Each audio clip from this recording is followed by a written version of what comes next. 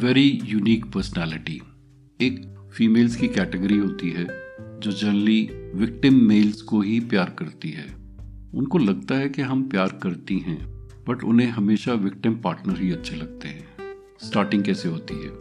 कोई भी मेल उनके आसपास, अगर उन्हें लगता है कि इस मेल को ये प्रॉब्लम्स हैं, लाइफ अच्छी नहीं चल रही है या उसकी पर्सनालिटी में कुछ गैप्स हैं, तो ये लोग धीरे धीरे जहाँ जहाँ गैप्स हैं वहाँ पर एंटर कर जाते हैं।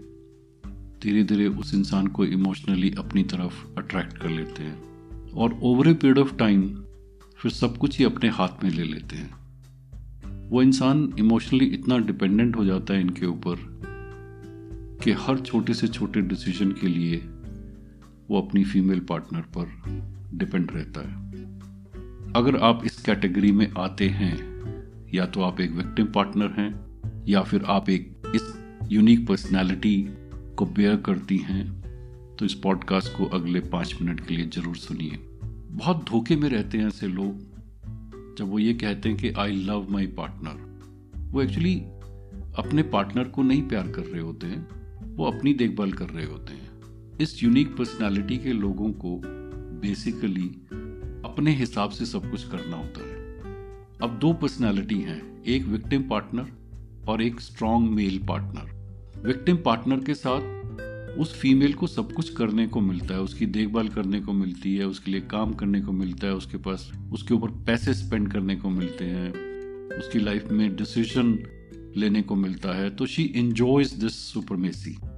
बट यही फीमेल जब किसी स्ट्रॉन्ग मेल पार्टनर के साथ होती है, तो वो स्ट्रॉन्ग मेल पार्टनर एक ऐसी कंडीशन क्रिएट करता है जहां पर इस फीमेल को ज्यादा कुछ करना नहीं पड़ता है।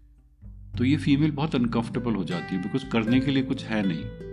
So there is a category of females, they always go in for a victim partner.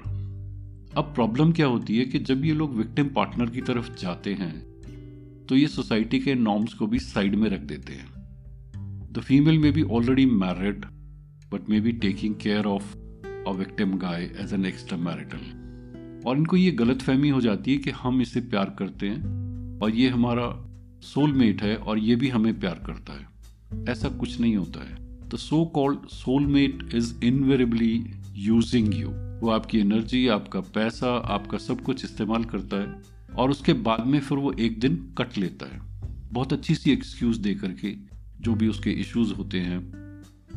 Because जब तक ये unique personality female is in a giving mode, तब तक वो इंसान एक्सेप्ट करता है। जिस दिन ये यूनिक पर्सनालिटी इस रिलेशनशिप में रिस्पॉन्सिबिलिटी लेने के लिए कहती है, वो इंसान बैकआउट करना शुरू कर देता है। मेरा इस एपिसोड को बनाने का मेन पर्पस ये था कि इस यूनिक पर्सनालिटी की फीमेल्स मैक्सिमम टाइम किसी विक्टिम की देखभाल करते करते खुद विक्टिम बनती हैं, और मैक्सिमम जो काउंसलिंग के लिए फीमेल्स आती हैं वो इसी कैटेगरी की होती हैं, because they have given too much to their partners and over a period of time they keep getting dumped और they keep getting rejection, finally they get ignored.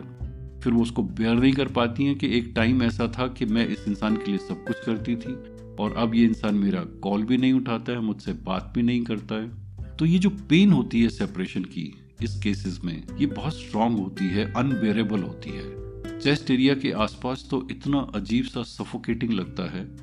और प्रॉब्लम ये होती है कि ये जो रिलेशनशिप होते हैं ये कई बार हिडन रिलेशनशिप होते हैं, किसी को पता नहीं होता है। So this female can not even share with anybody that she is going through this kind of a pain. Now in case you can see a counsellor, nothing like it. In case you can't see a counsellor, there are certain steps you need to take care. First of all, it will be very difficult for you to get separated from this person. You will still take fault onto yourself कि मैंने ही कोई गलती की होगी जिसके कारण ये इंसान मुझसे दूर चला गया, and you will be able to justify it also in your own mind. But if you see your track record, इससे पहले जितने भी relationship uncomfortable हुए हैं, you've always gone in for a victim partner. Trust me girl, this is not love. This is basically you are filling up a vacuum in your own personality, but it gives you a feeling that you are in love. You're very empathetic. दया करना बहुत अच्छा लगता है, लोगों की देखभाल करने में बहुत मजा आता है, बट रिटर्न में कुछ नहीं मिलता है। So it is high time that you do an introspection and take care of yourself. There are a number of ways of doing it, and this is what we'll be talking in the coming episodes. All the best.